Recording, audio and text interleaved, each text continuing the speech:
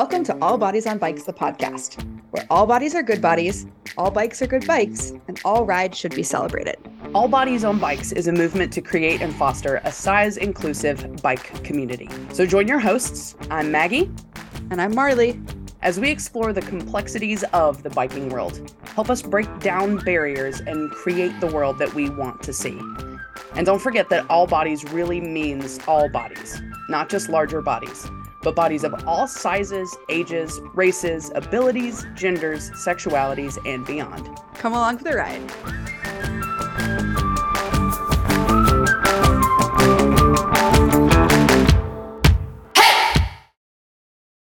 Hey there, Maggie. Hey, Marley, how's it going? I'm good. How are you? Good. I'm doing great, as far as I know, till somebody tells me otherwise. Like, today's been a very long day. But yeah, I think I'm doing good. I appreciate the honesty, and I appreciate you not just feeding me platitudes to make the conversation go away. Unfortunately, it doesn't work that way on a podcast. I can't just say I'm good and then you leave. I'm fine. We're done. Bye. No, but really, like in real life, my filter, like I think disappeared during COVID, and people ask me questions. And I'm just like almost too honest sometimes. Like when I finished Steamboat Gravel and they asked me how I was feeling and I told them my butthole hurt. So I'm working on being honest, but not to the point of shutting down conversations. Unless they need to be shut down is my one thing, because there are sometimes I've answered that question to make the person go away, and it's been very effective. Yes. Well, today we have a super I don't know if exciting is the right word. Intriguing. I'm personally very intrigued because the guest that we have just did an event that has been on my radar for a long time. I've been very curious about it, but I never really looked into it, if that makes sense. I always just kind of assumed it was an event that wasn't for me, and I don't know why I had that assumption. So super, super excited to get into this. Fair warning to everybody, I am an emotional mess today. Really, I don't know why, but I just watched, to prepare for this, I watched a YouTube recap and like just had so many tears flowing down my face. And it's like drag queens dancing at a bike event. I'm like, why am I crying over this? So if I start crying, Maggie's just going to have to step up and take over. Oh, I see. I was going to start crying too, and it was just going to be fun because we're all doing it together. It's true. But the problem is you can't hear tears on a podcast. Anyway, let's jump into it. Maybe not yours. And so, yeah, today's subject matter is a little bit heavy, but I think you'll hear through our guests that they have found joy and resilience through this event. And let's jump right in. Let's do it. Cool. So the AIDS LifeCycle is a 7-day, 545-mile bike ride from San Francisco to Los Angeles, co-produced by and benefiting the San Francisco AIDS Foundation and the Los Angeles LGBT Center. The event raises awareness about the ongoing HIV/AIDS epidemic and funds services such as HIV testing, prevention, care, and much more. The ride began in 1994 and was called the, quote, California AIDS Ride. In 2002, it was rebranded as AIDS LifeCycle, and since 1994, participants have raised more than $300 million for HIV and AIDS-related services of the Los Angeles LGBT Center and San Francisco AIDS Foundation. Despite remarkable progress that has been made since the disease was first discovered in 1981, the HIV/AIDS epidemic is far from over. In the 7 days it takes AIDS LifeCycle to reach Los Angeles, more than 650 people in the United States will become infected with HIV. Yeah. So let's go ahead and introduce our guests. We've let the cat out of the bag. They did the AIDS LifeCycle ride, and we're going to be talking all about that. So we've got Emily and Sarah Jane, also known as SJ. So wait, am I introducing Emily or are you? I thought you were. Okay, I can do it. You asked how to pronounce their last name, and I didn't pay attention. It's okay. Schaldach. Schaldach. Emily Schaldach lives in Reno, Nevada, and is so thankful to have the desert, big lakes, rivers, and mountains nearby. Emily grew up in Durango, Colorado. I was just there last week, and started racing bikes in middle school. She continued to race through college and into a professional career. Emily currently loves cyclocross and is rediscovering her love for mountain biking. Emily is a freelance writer for publications such as Velo News and the Escape Collective. However, she is most proud of her weekly Substack newsletter called Too Many Socks. Ooh, we're gonna have to sign up for that. We'll definitely put a link in the show notes to that. She also coaches athletes, conducts research at the university, and swims any chance she gets. We love a swimmer. And then we do. I am proud to introduce Sarah Jane, also goes by SJ. She, her pronouns. And SJ is a public health professional by day and a maker that you can follow at Mount Rose Alchemy by night, residing in Reno, Nevada. Having been off a bike for nearly 15 years after doing the AIDS LifeCycle, a 545-mile ride from San Francisco to LA, she put her bike away and pursued other life interests. Moving to the Great Basin, she was re-inspired to get back on two wheels to explore the diverse terrain in Nevada. And in 2021, she started riding again as a casual cyclist with an interest in gaining experience and building confidence to not only get back on the road, but also ride gravel, mountain, bike pack, and even take her pup, Osito, out on bike adventures in his bike trailer. Amazing. In particular, she was inspired to be a part of a community around biking that felt welcoming to those who have been underrepresented in the outdoor adventure and cycling world with varying levels of experience. She helped co-found the Reno chapter of Radical Adventure Riders, a movement towards gender inclusivity and racial equity in the cycling and outdoors community. Radical Adventure Riders, which also goes by RAR, RAR Reno has served just throughout the episode. I'm going to do that just so everybody's aware. RAR Reno has served as an amazing community to both build lifelong friendships and learn about / participate in all things bike in a welcoming and safe environment. 15 years later, she decided to sign up to the AIDS LifeCycle again, this time with her pals from RAR, which she just completed this June, just 2 months before SBT Gravel. She is a sucker for vintage steel bikes that are color coordinated. And SJ works in public health, both locally and globally, runs a self-community care apothecary on the side. She considers herself a lifelong learner, loves nature, had country songs, her weird little dog, travel, big bodies of water, learning to play the drums, doing shit that scares her, laughter, embroidery, and making things in her workshop and going on adventures. She's currently building out her teardrop trailer, and SJ also helped co-found our biggest little coffee outside chapter here in Reno. Welcome to the show, you two. Dang. Heck yeah. Dang, welcome. Thank you for having us. Welcome for having us. Yes. Heck yeah. And this is kind of fun because you two are both in the same room. You're sharing a microphone. It's very cute. But as we go through, if you want to, jump in and be like, all right, this is Emily's experience. This is SJ's experience, just so folks know who's talking. You don't have to, but you can if you want to. So let's jump into it. You both sound like incredible women that I just want to ride bikes with and hang out with all day. So I mean, turns out we're gonna get to do that in Steamboat. Sarah Jane. Emily, will you be at Steamboat? I don't think so. I was there last year. Nice. And SJ did invite me to drive out, and I have way overbooked myself this summer, so it's on the tentative list. That is very relatable. Easy to do. Well, I guess let's go ahead and just get straight into AIDS LifeCycle. SJ, you did it 15 years ago. You did it again this year. Emily, was this your first year? Kind of tell us about your history with the event and how you got into it. Yeah, I can kick it off if you want. This is Sarah Jane. I guess it's kind of a cool story just to share how I came to find out about the LifeCycle. For a handful of years, I lived in Santa Cruz. I guess it was like the mid 2000s probably. And I worked at a sweet little coffee shop called the Ugly Mug, which I'm still a big fan of and close to and go visit whenever I can. And one of our favorite days of the year was when the LifeCycle would roll through town on day 2. And so it was, such an amazing experience for all the reasons that Marley had, started to talk about with the recap video. But essentially, we would create signs, have a dance party out on the block, give away free coffee. And the Ugly Mug is definitely a queer-friendly coffee shop. And so I think it was also this wonderful opportunity to just see basically a huge queer bike parade come through town. Have a dance party for the folks and make good tips. And so Yeah, for a handful of years, this was just kind of the awesome day to work. All of us loved it so much. And then one year I was like, wait, we should do this. I love that. And So yeah, yeah. 15 years ago, somehow I convinced some of my coworkers then to do it with me.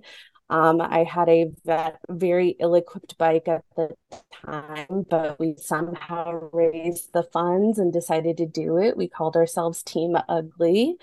And then Steve Volk, who owns the Ugly Mug, he continues to give away free coffee. They've since changed their route, but he actually goes out to where the route is now and still gives away free coffee and has done the ride a couple times himself. So yeah, that's how I came to find out about it.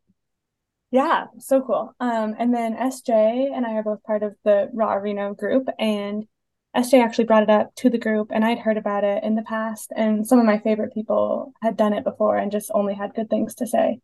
And since we were a little bit closer in proximity and had some good momentum and a good group to go with, I jumped on board pretty quickly. Mm-hmm. Yeah, I think Emily was the first, you and Johanna to be like, hell yeah, we're in. When someone said it was a 7-day queer bike parade, I was like, yeah, that lines up. Like, Yeah. let's go. It's like Oh, go ahead, Maggie. It turns out that you don't bike people, you don't have to twist their arm too much to get them to just be like, sure, I will do that. That sounds great. Totally. Then they realize what they signed up for, right? The deeper we get into it, like, oh, wow. You've got the ebb and flow, because you start out with yeah, sure, let's do this. About halfway through, you're like, I hate everybody that got me to do this. And then at the end, you're like, no, I had a good time the whole time I was there. I was never upset about it. 100%. And then you try and get all your friends to do it. Yeah. Exactly. Oh yeah. And only remember the best parts of the whole thing. Yeah, exactly. We also lost some people along the way. Yeah. Oh my gosh. Our team shrunk a little bit, but okay. where was it so wow, words, Marley. We'll get into this, but the distance is kind of daunting. Like there's a day when you ride over 100 miles with like 4,000 feet of elevation gain. So like the atrophy of folks, were they just kind of like, this isn't the right thing for me, or their bodies weren't able to do it? Kind of a mixture of both. Yeah, well, we lost some. Well, there were 2 stages of atrophy. The first stage, way to break it down. Yeah, mostly in regards to like the fundraising and the time commitment. So before the ride even started, we had some team members like get a new job and they couldn't take a full 7 or 9 days of travel off of work, or the fundraising was too intense. Because you do have to raise $3,500 just to participate, which is a ton of money. Once you start looking at like $10 donations, it's like, wow, this is a lot of money, a huge amount of money. And it makes sense that it's a benefit ride and like it goes such good places, but it was actually a huge push, I think, for everyone to make that much money. So that was atrophy stage 1, was just getting to the start line. And then atrophy stage 2 was like during the ride. There were some long days, but there was also like one of the coolest parts about it was the support systems in place.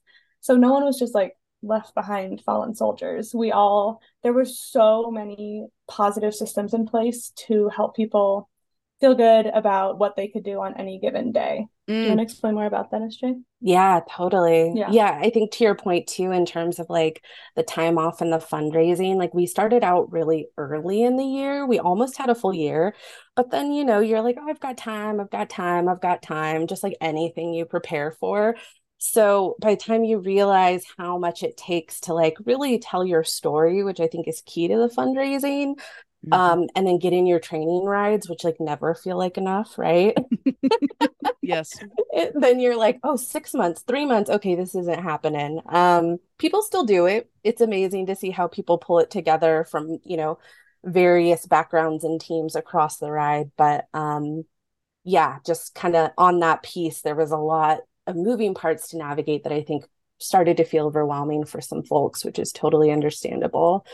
And then, yeah, on the other end, as Emily was saying, there was so much rad built-in care with the LifeCycle. And I think that was something that I had vague memories of when I did it 15 years ago, but really stuck with all of us, I think is fair to say, is like you work so hard riding. You also work so hard as a roadie, and the roadies are the volunteers, right, who do everything from helping lug around your stuff and get you set up with camp and feed you and, do the sweeps and the sags and all the things. But you also are so cared for.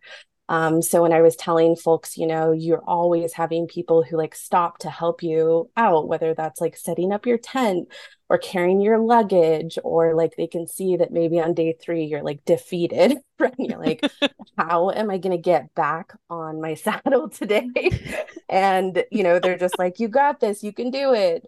But then there's also like a whole system of care. I mean, we had, gosh, like a whole healthcare team, in addition to there was a massage clinic, an acupuncture clinic, a sports med clinic, a chiropractic clinic. Wow. And you're fed. And my body was busted by day 3. Like I was already dealing with stuff, but like by the end, I was like sobbing and hugging my physical therapist who was taping me up every morning and every night, who was just like, you can do it. You're going to go out and do your best. So I think that whole circle of care, just you felt so taken care of. Mm-hmm. It sounds like it would be crucial, because I've done long bike packing trips, and you're right, your body does fall apart. But the benefit of, being on your own is you can choose whether or not to ride. But when you're doing a 7-day ride, it's like, no, you're getting on your bike. Mm-hmm. Yeah, totally. But it was such a positive thing too, of like, you just do what you can on the day. Like you decide you want to sag, and they're like, great, go hang out at the little place where all the bubbles and candy are, and then we'll come pick you up in 30 minutes. Like it was just so welcoming, I felt. And there was they were just like, yeah, do whatever you can do. Like, thank you so much for being here. And I thought that was cool. Everyone was just like, so people would come out onto the street from the communities and just be like, thank you so much for riding. And the roadies and the volunteers really just had that same messaging of like, thank you so much for showing up. We're going to get you to camp. We're going to get you fed. We're going to get you taken care of so that you can do whatever you can the next day, whether that's like skipping a day of riding or riding halfway. And the systems in place were really, really impressive. That's really comforting to hear, because I think, at least even for me, it's intimidating to think about riding that far. Your comment about the community coming out. So that was actually when I started bawling on the YouTube video, is they had a woman who had a picture of her brother who had died from AIDS in like 1992 or 1995, I think. And just all the riders coming up and hugging her. And it really kind of just sent that personal message of like, yeah, this is like a queer bike ride, but it's really about so much more. I would love to hear like, why the AIDS life cycle is important. Why do we need to keep doing it? I think a lot of us think about AIDS and HIV as like a thing of the past, but it's clearly not. So why is it important to do this ride? Yeah, I mean, something I can share is that something I really appreciated as someone who has done HIV testing and counseling and worked in reproductive health is HIV and AIDS stay central to the ride, right? And that was something that I was like curious about when I first did it, but since then have worked at Planned Parenthood and have done, research in reproductive health and justice and worked within that field on and off for some time. But it is so central to every aspect of the ride. From there's a group of positive peddlers who do all of this incredible work on ending the stigma around HIV and AIDS. There is a candlelight vigil one night where the incredible Sisters of Perpetual Indulgence come out and guide us through a ceremony. There's Red Dress Day, which is the day where everybody wears red. And the original idea with that is that as we ride, I think this year we had 1,500 riders, which is on the smaller side actually for the LifeCycle. But the original idea of that was that that route would sort of look like the AIDS red ribbon as you ride, right? And then every night there's also camp. So camp is just amazing. You get this hilarious report, and not so hilarious sometimes, of how the day went. Sometimes we get a talking to if you didn't follow the rules on the road. But we also get to hear a lot about the social determinants of health, right? And the ways in which HIV and AIDS have impacted folks and where the money raised goes. And a lot of that is personal testimony.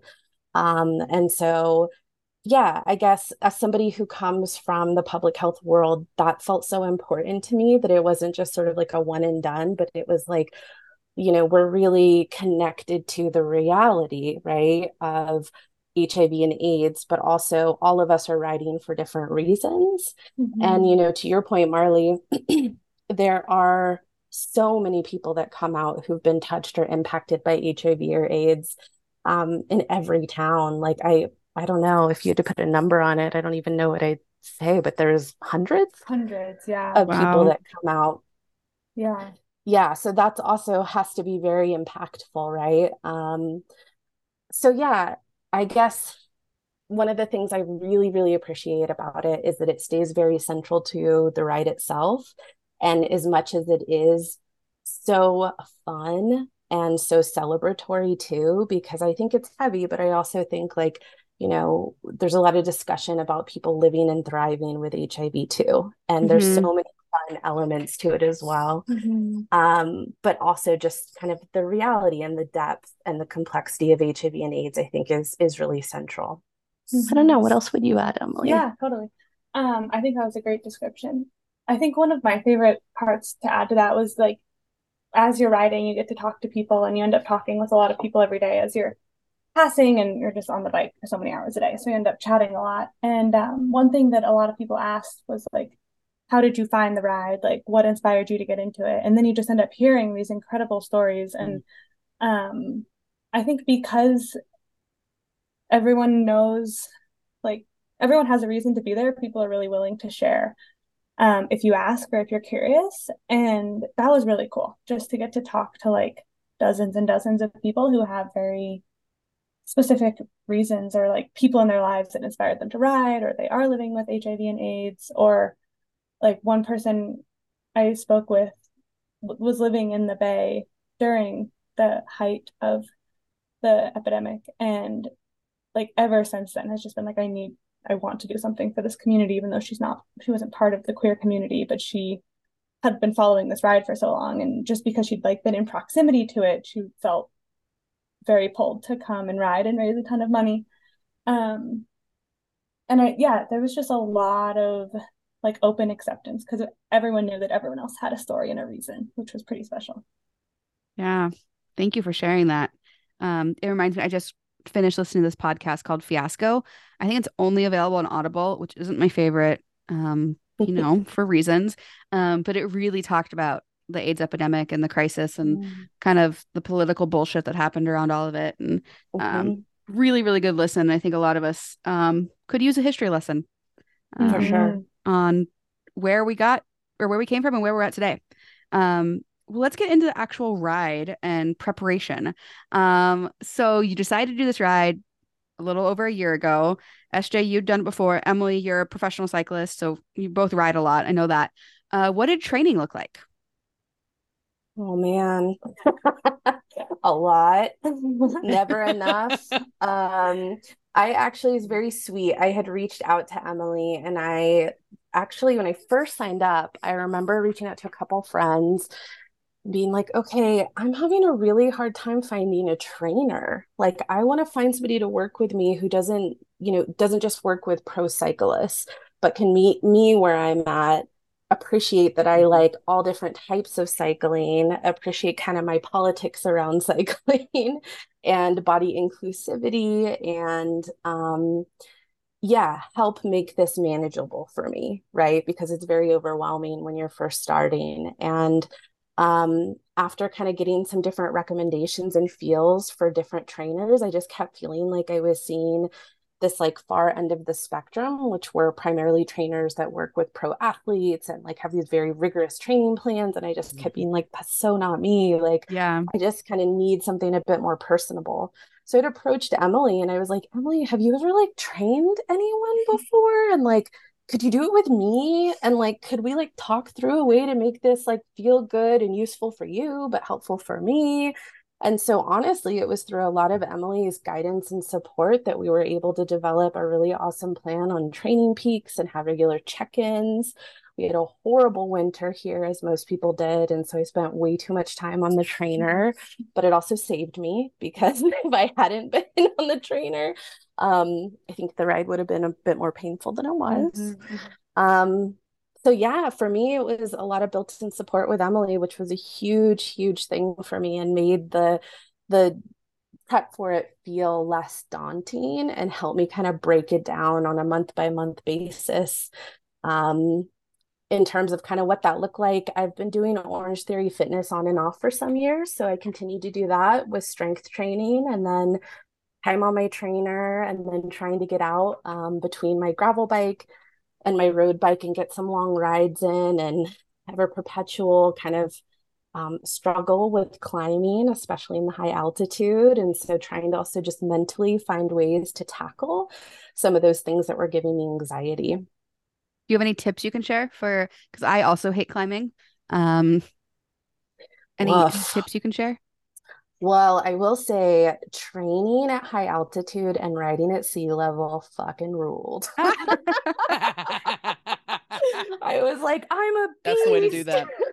That is the way to do On that these for like sure. for at least the first couple days, right? I was just like, whoa, I can like climb for 20 minutes and talk at the same time. This never happens. Your red blood cells were just like, we got this. Yes. Yes. And then, I think something, Emily, that you would encourage me to do too, two things. I hear Emily's voice in my head now. So sweet. One is, make it your ride, right? And so Mm. really, and Marley, I just heard you talk about this on a previous podcast, but I'm a solo rider for the most part too. So like I love to like cry on my bike and feel all the things and stop and smell the flowers and Yes. right, all the things. And sometimes I feel the pressure of other people around me, and that can be challenging to just get grounded into the experience. So I like to ride with other folks, but I also really enjoy a solo ride. And I was concerned with so many people on this ride, like, would that be possible? And surprisingly, it totally was for several moments throughout. But that was something too that Emily had sort of told me early on was like, really make it your ride. What do you want out of this? And how do Mm. you make it feel good for you? Mm, Um, so I think I channeled a lot of that. And then I think the other thing you had told me was try to work with the hill. Mm-hmm. And I was like, I fucking hate a hill. But like, but I had to, it's like it's not going anywhere and hating it's not helping me, right? yeah. So that was a big piece in addition to like working on some breathing techniques, which I feel like I'm still working on, especially with high altitude. I went on a ride a few weeks ago, a gravel ride, and I was like, oh my God, like high altitude, here we are again. It was so hard. Mm. Well, we'll get to do it in a couple months, or not even a month and a half in Steamboat. Yeah. So, It's well, like Emily, weeks now, isn't it? no, don't say that. I'm sorry. No, it's several months from now. I wish. What Oh, about you, goodness. Emily? Yeah.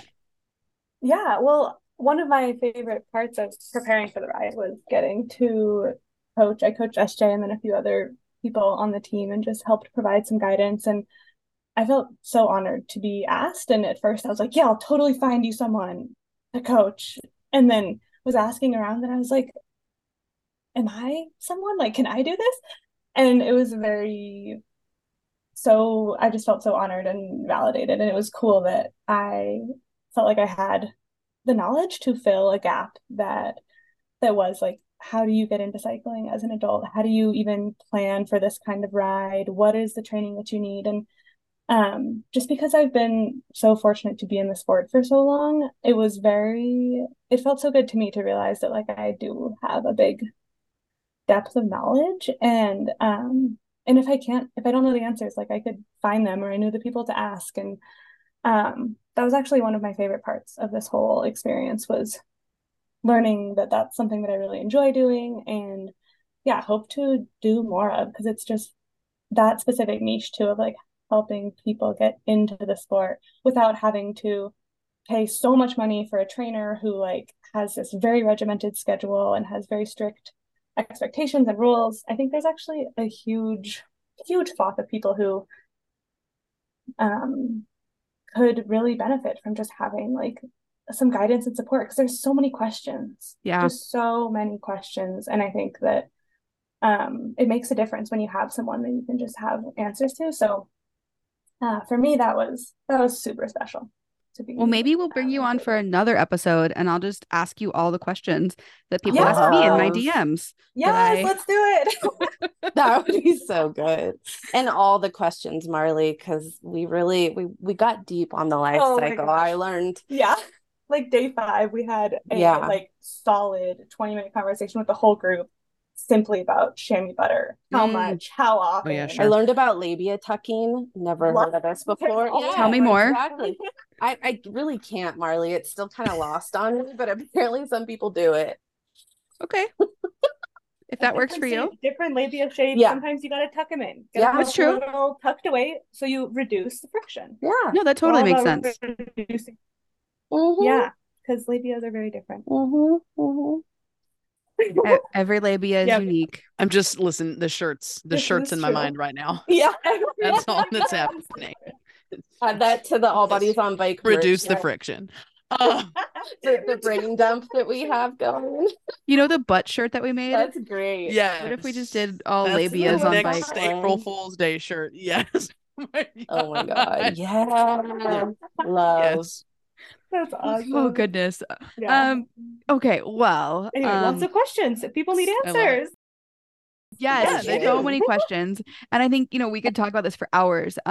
I really want to know about how you pack for a ride like this, because when I was watching the YouTube video, there's like safety day, there's red dress day, there's like all these themed days. Like, how do you know what to bring? And like, did you guys go full costume? How many pairs of bibs? Tell me everything, because this is on my list for next year. Spoiler alert. Yeah. Well, Marley, I think that there might be a team that I'm a part of called Tender Bits, if you'd like to join the team. Yes. Yes. Reduce the friction. Well, again, actually, that's another question is like, do people do this alone, or is it really a team environment? Both, okay. For sure. Yeah, I would say we all probably met folks who either had just been like, I don't know, they came through my town once and one day I was like, I'm going to do this, right? Or had like thought about doing it and couldn't find anybody else to do it with them. And then folks that have ridden for like, gosh, there's some people who have done it for like 20 years in a row. Wow. Yeah, pretty incredible. And really long-standing teams too. Yeah. Like teams that are associated with, whether it's like a organization or a company or like a work thing, which is cool. But there was lots of good team energy too. Like many matching kits. Matching kits were phenomenal. Yes. What were some of the best ones? Gosh, just so many good team names. The Queerdos, Puro Pinche Poppies, I think is another one. But also, like, I think I realized very quickly that I did not prepare and could not compete with like all the fabulous queens on the trip, right? Like the outfits were just unbelievable, and the attention to detail. And I think for us, even though we were like part of a Radical Adventure Riders group, I mean, it was like a hustle to get our stuff together. And so, we didn't have matching kits or t-shirts. We kind of just were like, we're going to do this, but there's a lot of effort that gets put in to the t-shirts, the teams, the little bike license plates. There's also a lot of corporate funding though. We were like, this is a pretty, like, you fundraise, and it's not, once you finish the fundraising, then you don't pay for anything on the ride, but you do really need, like, you pretty much need 7 kits, which is a lot. That is a lot of bibs and a lot of kits, and you can wash stuff and hang it out to dry, but like one of our teammates, it was a very cloudy year, and so like their kits just simply didn't dry. And that's a problem. You can't like put on a damp chamois and expect to have a great day on the bike. So yeah, I think that the packing was actually very intensive. I like jokingly pulled out my small duffel bag and started, and I was like, oh no. We need the 90 liter. Like, this thing is going to be packed to the brim. You need sleeping bag, camping pad, like headlamp, camping stuff. They provide a tent, but you need things to camp, like there's showers there, so you bring like toiletries, towels, stuff like that, and then 7 kits with costumes. And some of these people had like unreal full on gowns, heels with clips on the bottom. Like, we could have done, I see now that we could have done, we could not have done too much in the costume round. No such thing. Yes. Okay, great. Yeah, no such thing. Yeah. And it's funny because at first I was like, I remember Sam and I were comparing, one of our teammates were comparing notes, like taking pictures, right, of our suitcases when we started, and it was just like snacks. It was like there's no room for the clothes. We had all these snacks, right? And then we both realized we like probably overdid it on the snacks. We didn't even eat like half of them. Because they feed you like because every 20 miles. Yeah. Okay. And then you have like second dinner, and some people have third dinner. God, we love a second dinner. Yeah, right. But yeah, that was so funny as we were like, okay, we like overpacked on the snacks. And then I think the other piece that was also funny is I had seen some of the videos too where people had these like big Ziploc bags that were like day 1, day 2, day 3. And I wrote to Steve, the owner of the Ugly Mug, who's done it before, and I was like, this seems excessive. I don't pack anything like that. And he's like, SJ, you have to remember, like, you're getting up, it's dark, it's cold, and you don't want to like dig through all your stuff with a headlamp. And actually, I did set my stuff up like that. And it was like the best decision ever because I didn't have to think about it because you're also so tired. Yeah. It was early mornings, exhausted from like 8 hours on the bike the day before. And people roll out early. Like we have 2000 Pops mashups starting to play at 6 a.m. Like out of the tent, feet on the ground, get yourself to breakfast, and then get in line to leave. It was pretty, like the latest you could leave was 8.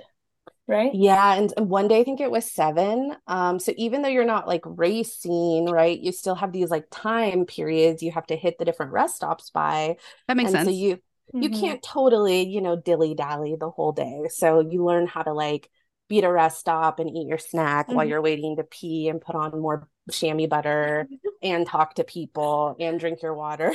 Yeah, you do have to move. It's a lot. And stretching, moving and stretching, and by the end, I imagine you're like half a well-oiled machine, half just falling apart and just like barely keeping it together. 100%. Yeah, you named it. Yeah. It's also funny because something that we all were laughing about is like on the first day, just because they're giving out chamois butter, like every corner you turn, like there's not enough chamois butter, right? And they give it out in these like little packs, right? That you just rip the top off and then they're in a plastic glove. And so at first, the first day, people are like, oh, excuse me, and like go into the porta potty to like put it on. But by like day 3, just everybody has their like greasy ass hand in their pants in their kit while they're eating their snack, and it's just like rubbing it all around. And you're like, yep, we're fam now. Like I saw you at the butt clinic yesterday. Like, I know it's a hard ride. Yeah, for sure. SJ, I'm going to depend on you to talk to our Steamboat Gravel team about the glories of chamois butter. Yeah, I will do my best. I had a whole new appreciation. I mean, I feel like the other thing they had in the medical clinic where I was like, I think I've been doing this wrong, is they were like, don't put it on your body, put it on your on the chamois. On the chamois. I disagree with. Yeah, personally. Tell us why. Because I was like, I don't know. I think I wonder what people are going to say about that in the world at large, because I am always going for the body. Yeah, I've always gone for the body, and then I take my hand with all the leftovers and rub it on my chamois. Smart. So you do like a double. Smart.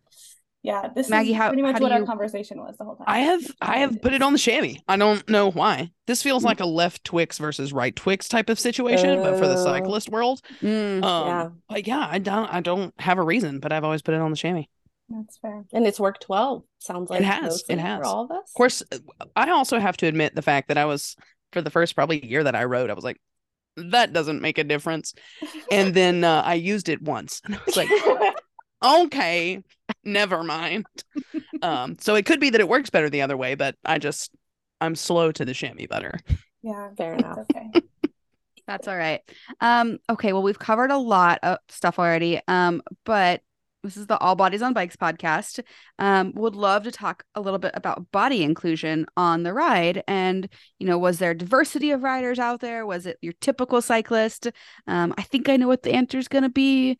But let's chat about it. Yeah, this is Emily. It was so interesting because I feel like it both was a very diverse group and was not a very diverse group at the same time. the vast majority of people were gay white men. Cis gay white men, I would say, was the vast majority of the ride. And they were gay, so they were very fun and flirty and had great costumes, but there was still like a very dominant cis male energy. Sure. And I do think that the LifeCycle is putting energy into like diversifying that group. But in terms of like body inclusivity, I think it was actually very different than a lot of cycling spaces I've been in, which was cool. And a lot of people actually like get into cycling through the LifeCycle, which is absolutely bananas to me. Because like as someone who's ridden a lot, I'm like, this is a really, really hard thing to be the thing that gets you into cycling. Like, Yeah. I don't know if this is like gonna set you up to love it, but a lot of people do. They're like, I did this 20 years ago and now I bike every week. And so there were just people from like all swaths of the cycling world, very different, like big age range, big diversity. Yeah, I would say there was like a general diversity of genders and body size, and everyone was gay for the most part. So that was fun. But yeah, what would you say, SJ? Yeah, I think so too. I think I've not been in probably as many sort of official ride spaces, but for me, I definitely felt that there was just this general appreciation for people showing up as they are and celebration of that, from like, I mean, there was like skinny dipping happening at some of the rest stops and in the ocean. There was dance parties. You like could not climb a hill without somebody in a non-condescending way being like, yes, queen, get it. And it's like, that's the only time I want to hear that. It's from that dude, Yeah. And so, and actually that reminds me, on the second day, which was we rode from Santa Cruz to King City. It's the longest day. I think it's just over 100-mile day. But there was like a bit of a climb, not that wild climb that was like the 15% grade. It was like not that bad, but definitely climb. But I remember looking over and there was this guy that I was climbing next to, and we're both just like in it, right? And he like looks over at me and he's like, girl, thick thighs save lives. But damn, they make it hard to get up these hills. And I'm just like, yeah, this is what I want. Like this, I love him. And he was this beautiful man who was fit as hell, but also curvy, And I'm like, yes, I know. So I just feel like there was a lot of sweetness in that way, absolutely. too. I totally agree. Yeah, the That's commentary was so good. That's amazing. We might be setting a record for today. I get goosebumps whenever like something moves me, and I've had goosebumps like probably 15 times already. So I'm just like loving this conversation so much. And like That's such a special ride. I'm glad that's coming across because I feel like we keep saying that and it's hard to know unless you've done it, but it truly is a life-changing event. Yeah. I have a friend in Seattle, and he did it. Speaking of people who just get into cycling because of it, he did it probably 7 years ago, and now he's like super badass cyclist. Yeah, but every year I see him post about his fundraising, and he's been really, really successful with that. So cool. Yeah, it's cool to see. Okay, we're gonna wrap up this topic because there's two other things we want to talk about. But before we do, would love to hear from each of you. If folk, and obviously we'll have links in the notes, but if folks are considering this, do you have any advice for them? Yeah, I would say start everything early. Like fundraising, start that early. Training, start that early. Get your bike fit early. Make sure you have the gear you need. Start accumulating kits and costumes, because even we started early and it still felt like a bit of a scramble to like get everyone on board, and the logistics. Like there's just it's actually a huge thing to go somewhere for 7 days, and like point to point rides are kind of complicated. So you have to figure out like who's dropping you up, who's picking you up, where is all the transport, and LifeCycle does do a lot of help around all of that. But I would just say like start early, and then yeah, I also feel like a good thing to remember is like the prep was hard, but then once we got there, it was very simple. like the cycling was hard, but they are so on top of logistics that like you show up and all of a sudden it's like now you just get to play. And it's like summer camp where all these people are hanging out and everyone has put so much energy in to get to that moment. But it's just so worth it. And so, yeah, it's not easy, but it's simple once you get there. And it's really nice to feel taken care of. And I felt like that was something that kept me motivated in the prep, was like, okay, once we show up, then we're going to be fed and housed and taken care of. And all these things will be aligned, which made a huge difference. Yeah, totally. I think same on my end. I would just say definitely echo everything that Emily said. I think get really clear on why you're doing it and tell your story every chance you get, because that really is key to the fundraising piece, from your training rides to your tune-ups, to your why. Take advantage of all the lessons learned that the reps from AIDS LifeCycle, they're available to you. They do webinars. You can set up a time to chat with them. They have so many good tips and tricks, whether that's for like the physical aspect of training to like one of our reps had shared with me that mentally one of the best ways to prepare for a long day is to think about it broken down in terms of the rest stops. So like really just thinking 25 miles. All right, I just got to get another 15 miles, right? So taking advantage of all those tips and tricks and lessons learned, I think, is the other thing too. Yeah. Marley and I have talked a lot about that. Like on longer rides, I'll be like, oh, I've only got 3 more 10s. I'm fine. Yeah, totally. Yeah. Well, so also I would like to know, for people who are hearing this and thinking that the stories sound really good, but the numbers look a little intimidating. What would you say to somebody who really wants to do it, but just can't get past that last push? Yeah. I think, kind of coming back to making it your ride in terms of how long the ride is. All the training certainly helps. I think I underestimated a little bit the back-to-back days of long rides in the saddle. If I could do a redo, I'd maybe just like force myself to do a few more of those. I got so fixated on like the climbing and the harder stuff that actually the time in the saddle, I think, like, they say that, but then it's like, oh, I don't have a whole day to dedicate, right? And then, just remembering that there is so much built-in support, and that's very normalized. Of course, they're going to encourage you to do as much of the ride as you can, but remembering that, if you need to take SAG or you need to sweep or you need to take a rest day, you absolutely will have those options. And there are plenty of people who take advantage of that so that they don't hurt their bodies. Yeah. That's so wise. And I actually have a part C to that question that I just thought of. Do you guys know any information about becoming a roadie? You said basically they're volunteers. Is that another way that you could be involved? And let's say, I don't ride bikes at all. Not true.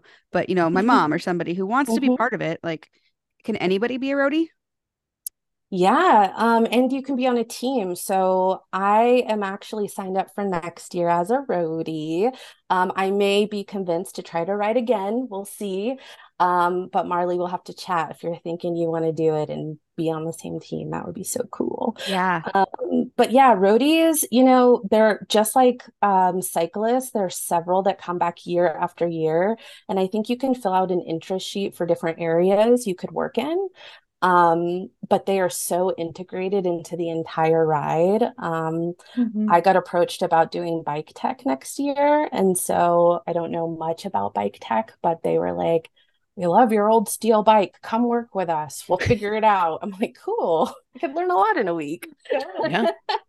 Yeah. So anybody can do it. You do not have to fundraise. Also, the $3,500, they encourage you to fundraise some amount to be a roadie. But my understanding is you get all the same supports. I think so. And it looks super fun. So like fun. The roadies like work really hard and they're like schlepping stuff all over the place, working long hours. But then when you talk to them, they're like, oh no, when the riders leave, we all like party. And like when you all are out biking, we're like enjoying ourselves, and kind of like, obviously there's things to do, but like it looks super fun too. You just get to hang and like support people, and you get to pretty much do all the fun stuff. I feel like we would be missing out if we didn't mention the aid stations also. Yeah. Because so the aid stations are like truly, I've never experienced such a thing, and such a thing like 5 times a day. So every single one has a theme, and the roadies will be full. Every single person will be in full costume, and they will be like communicating with you, playing music, sharing things that align with the theme. So it and it was like So cool. top-notch themes. And so there were times when like I don't need water, I don't need food, get me to camp. But I'm like, I gotta stop because I need to see the themes and I need to see the costumes. The performances, like people on stage going 100% dancing in full costume. Yeah. Like every aid station. So it was just and that is something you can sign up for as a roadie, is just like serving people food, dancing, and like hanging out on the side of the road by the ocean all day. Wow. So yeah, right? You really can't go wrong. Yeah. Also not uncommon for a lot of the roadies to have ridden, right? Yeah. So I think they even have a rule that if you are a sweep, you have to have done the ride before, because they really want you to be able to empathize with like what it takes, right? To be like, all right, I need a little bit of support here to get into the next, leg of this trip. But yeah, I feel like I met a lot of people who were like, I alternate. 1 year I'm a roadie, 1 year I ride. And so then when you also meet roadies that are like, yeah, I've done it before, you're like, yeah, so sweet. Oh my gosh, I'm so inspired. Just so many different things that are like percolating through my brain. Maggie, anything else on the AIDS life cycle ride before we move on to 2 other brief topics? I don't think so. Anything I'm from also either percolating. of you want to add? No, that was great. It was so fun to hear some stories. Chat about it. Of course. Yes. And we will have can links. I say my favorite moment? Sorry. Yes, please. Absolutely. So I started, so many hilarious folks out there, and I started, you pass a lot of people over the course of the day, and I started saying like, on your left, looking great, and people love that because everyone loves to look great. And I passed someone and I said, on your left, looking great, and he just said, I know. Yes. Yes. Like, this is the energy. If we could all have just half of that confidence, it would be great. I know. Yeah, I love that. That reminds me, when I did bike MS my first time, I passed somebody and I said, on your left. And he said, on your right. I was like, accurate. Yes. We're on the same page here. Yeah. So I've started saying that to people now when they pass me and they say on your left, and I say on your right. Or especially if they don't announce that they're passing, I'm like, hey, I'm on your right. Oh, I like that. Yeah. A little passive aggressive, but still friendly. Yeah, totally. that's so good. That goes the line in a nice way. Well, it would be a shame to have you on the podcast and not talk about radical adventure riders. Rawr. So in the last couple minutes we have left, give us a brief rundown of RAR, some of the things you've been up to, how folks can get involved. Just tell us all the things. Yeah. This is Emily. So RAR is so cool. It's a national organization and they have chapters in individual cities. And I'm going to pull up where they all are because it's quite cool. But each chapter kind of runs as like its own, well, as we've learned by running one, pretty self-sustaining machine with like some support from the national organization. And what do we do, Esther? Oh man, we do a lot of stuff. So when we started, we were one of 11 chapters. They just expanded. I think there's 22, even one in Australia, I believe now. Yeah. But yeah, it really is up to each chapter. The whole goal really is creating a network of folks that center folks that identify as femi, trans, women, non-binary, and centering BIPOC folks as well. And so I'd say all of us who are part of, our Reno group here were drawn to RAR because we had felt in one way or another, underrepresented in the outdoor adventure world or cycling community. Our membership, I think we have like, how many people in our core team? Like around 10? Is that fair to say? 10 like leadership core people. And then we probably have like what we would consider members, which means like they've kind of read our principles and our ethics and show up to various events. Within like the folks that have signed up, probably close to like 50.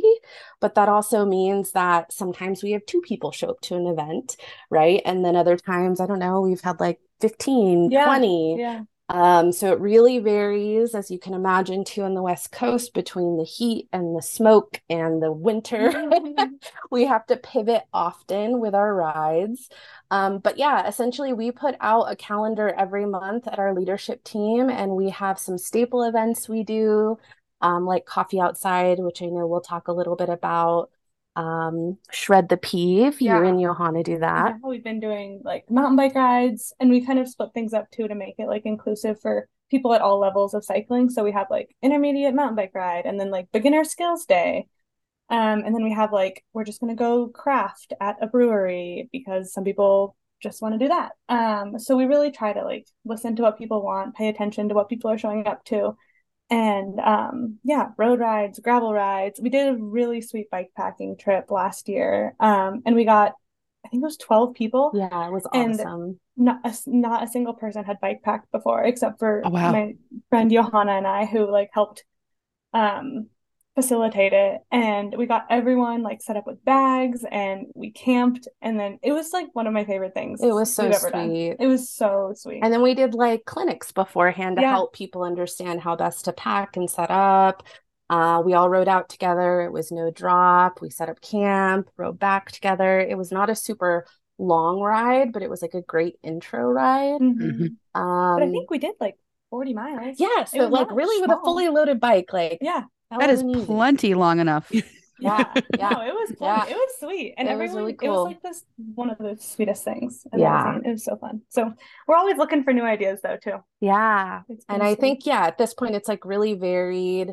We have an intro to mountain biking clinic. That's something I'm really excited about. Our friend Mackenzie, who was on the leadership team and got kind of busy with life, has been like a competitive mountain biker, is probably fair to say. And as I, have just sort of taught myself to ride on gravel and mountain, I'm like, I feel like there's some stuff I should maybe know about this. And so we're gonna have like a real intro to mountain bike clinic. I just started Dirt Church, which is just like gravel or mountain once a month, and that can be varying levels. Oh, and then we have a gear library. The other cool Yes. thing that we're building out is trying to like have a library of stuff so that if someone wants to borrow a bike or borrow gear, whether it's like bike packing bags or like, hey, I really need a new saddle. Do y'all have any shoes?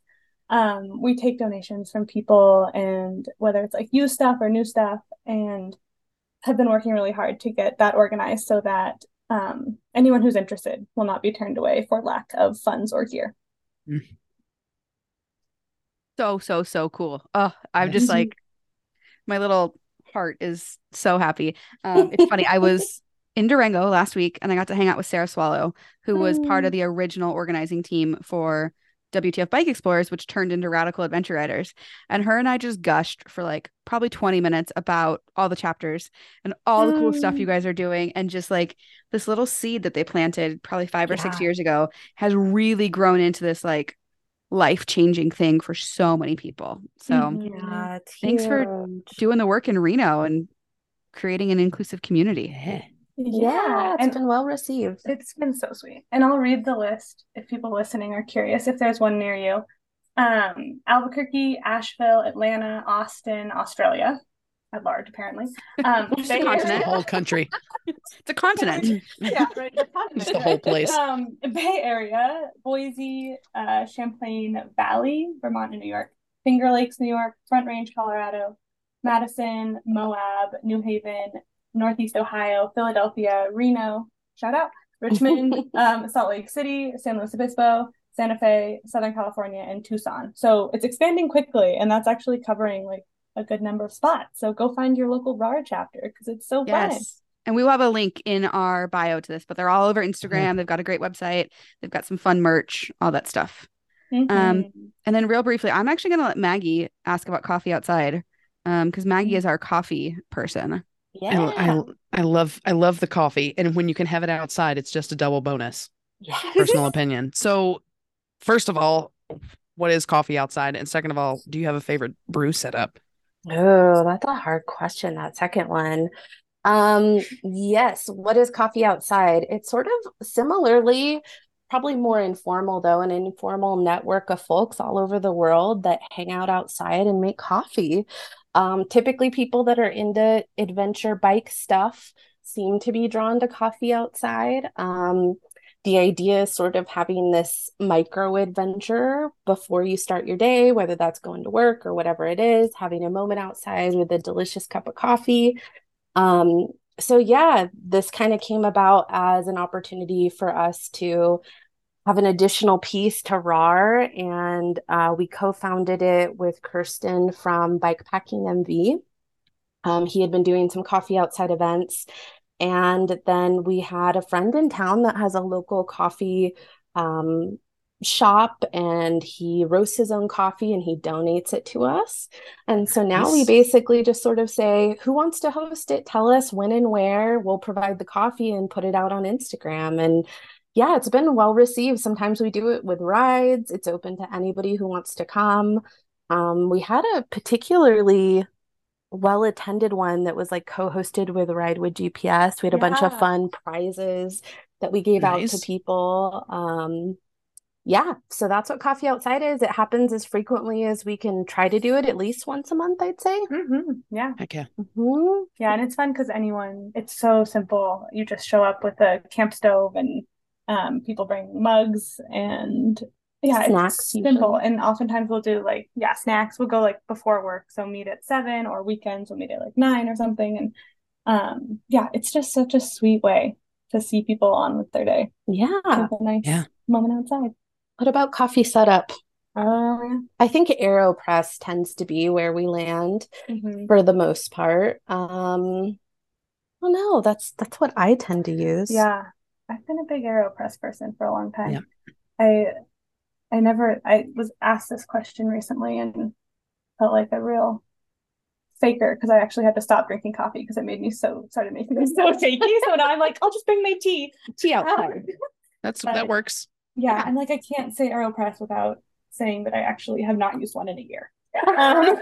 But bring whatever you'd like outside and drink it with us. I love the AeroPress, and one of the reasons is you can use it so many ways. And so one of the things is you can use your AeroPress to steep loose leaf tea. So you can keep using your AeroPress. Yes. That's so true. Yeah. I love that. Okay, I need a tutorial because I literally have only ever made coffee in my AeroPress. That is an internet wormhole if you're so many different ways. People have strong sounds like what I know how we're making coffee in Steamboat is what that sounds like. Yes. We all outside. We all show up one day and they're like, why is everyone from All Bodies on Bikes just like in the corner and be like, we made coffee 12 different ways this morning. So rawr. Oh. Maggie, you're a gem. Cool. Well, this has been such a fun podcast, but before we let you go, we ask all of our guests the same 2 questions. So you both get to answer, so it's 4 questions. So the first one is, what does your dream day on a bicycle look like? So fun. Do you have an answer? I think mine would be no other commitments for the day. I found this out on the LifeCycle, but I tend to hit a sweet spot at hour 2 when I quit fighting it. And I can just be like, all right, I'm easing in. And being able to stop and literally smell the flowers and look at weird rocks and be outside, probably on gravel. I'm a little burnt on the road right now. And then if there's water to jump in after and some good snacks, I'm stoked. Yeah, it's a great answer. This is Emily. A similar day. One of my favorite things is bike packing or camping, waking up in the dirt and then just staying in the dirt all day. So you're gonna wake up, get on the bike, and then the only thing you have to do all day is ride your bike somewhere, but not too far. That is my ideal scenario, is to wake up in the dirt, ride in the dirt all day, gravel, maybe a little single track to keep it spicy and fun, but maybe not too much. Good friends, maybe a dog, definitely 1, 2, or 3 places to swim. And maybe we love a surprise, ice cream or a surprise, something, some pleasant side of the road cold treat would be ideal as well for me. And then sleep in the dirt again. we're not done yet. We got to Yes. finish the day in the dirt. That I love that. morning tonight would be ideal for me. So much dirt. So much dirt. Yeah, dirt don't hurt. Good stuff. Yes. Dirt don't hurt. All right. Yes, And then remember out there. yes, our second question is, what is something that you wish that you got to talk about more? Like in your life, in your day-to-day life, what do you wish you got to talk to more people about? Oh, that's such a good question. So many things. Gosh, that's hard.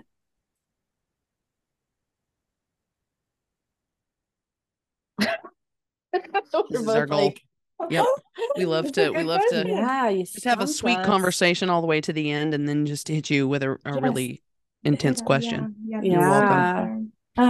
I think the thing that's coming up for me that I feel like actually the life cycle really did was it brought together two of my worlds, public health and bicycles. Yeah. And those are two worlds that can feel separate sometimes, even though I feel like I'm like, oh, the connection's so clear.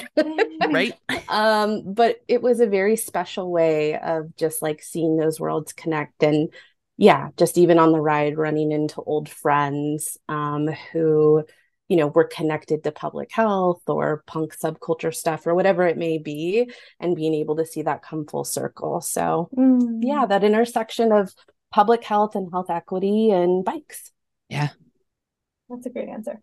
I'm going to pick something highly specific and take a different route here. And that is specifically passive solar architecture. Wow. Which is a plot twist for my life. But hear me out.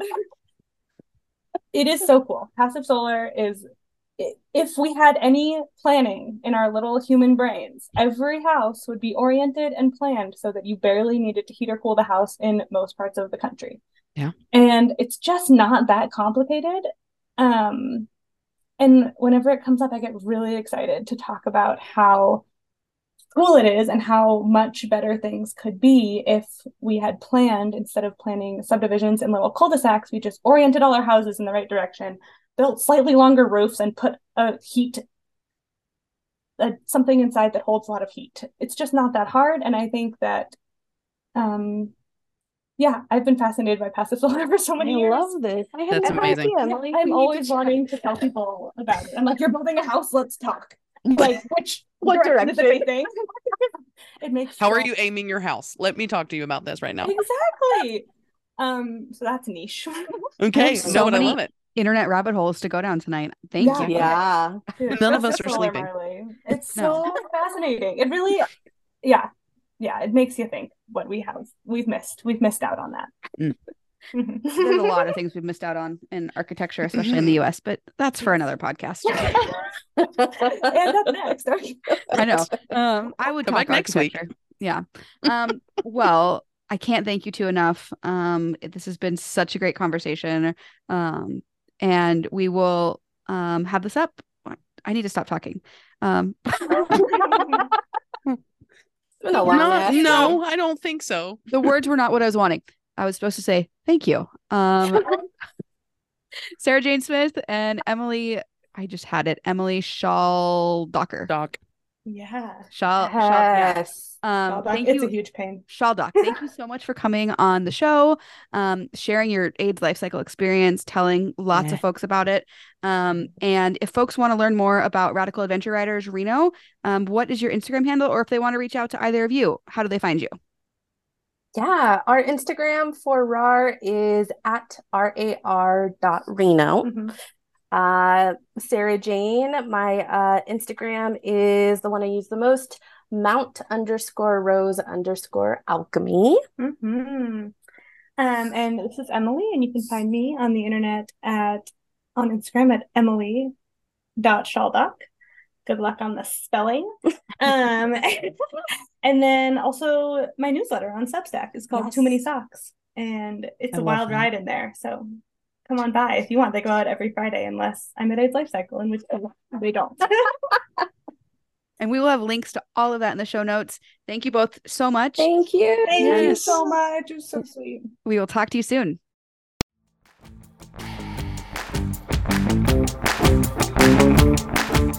This is an All Bodies on Bikes podcast powered by Feisty Media. The show is produced by Maggie and Marley and edited by the team at Feisty Media. Thanks for listening.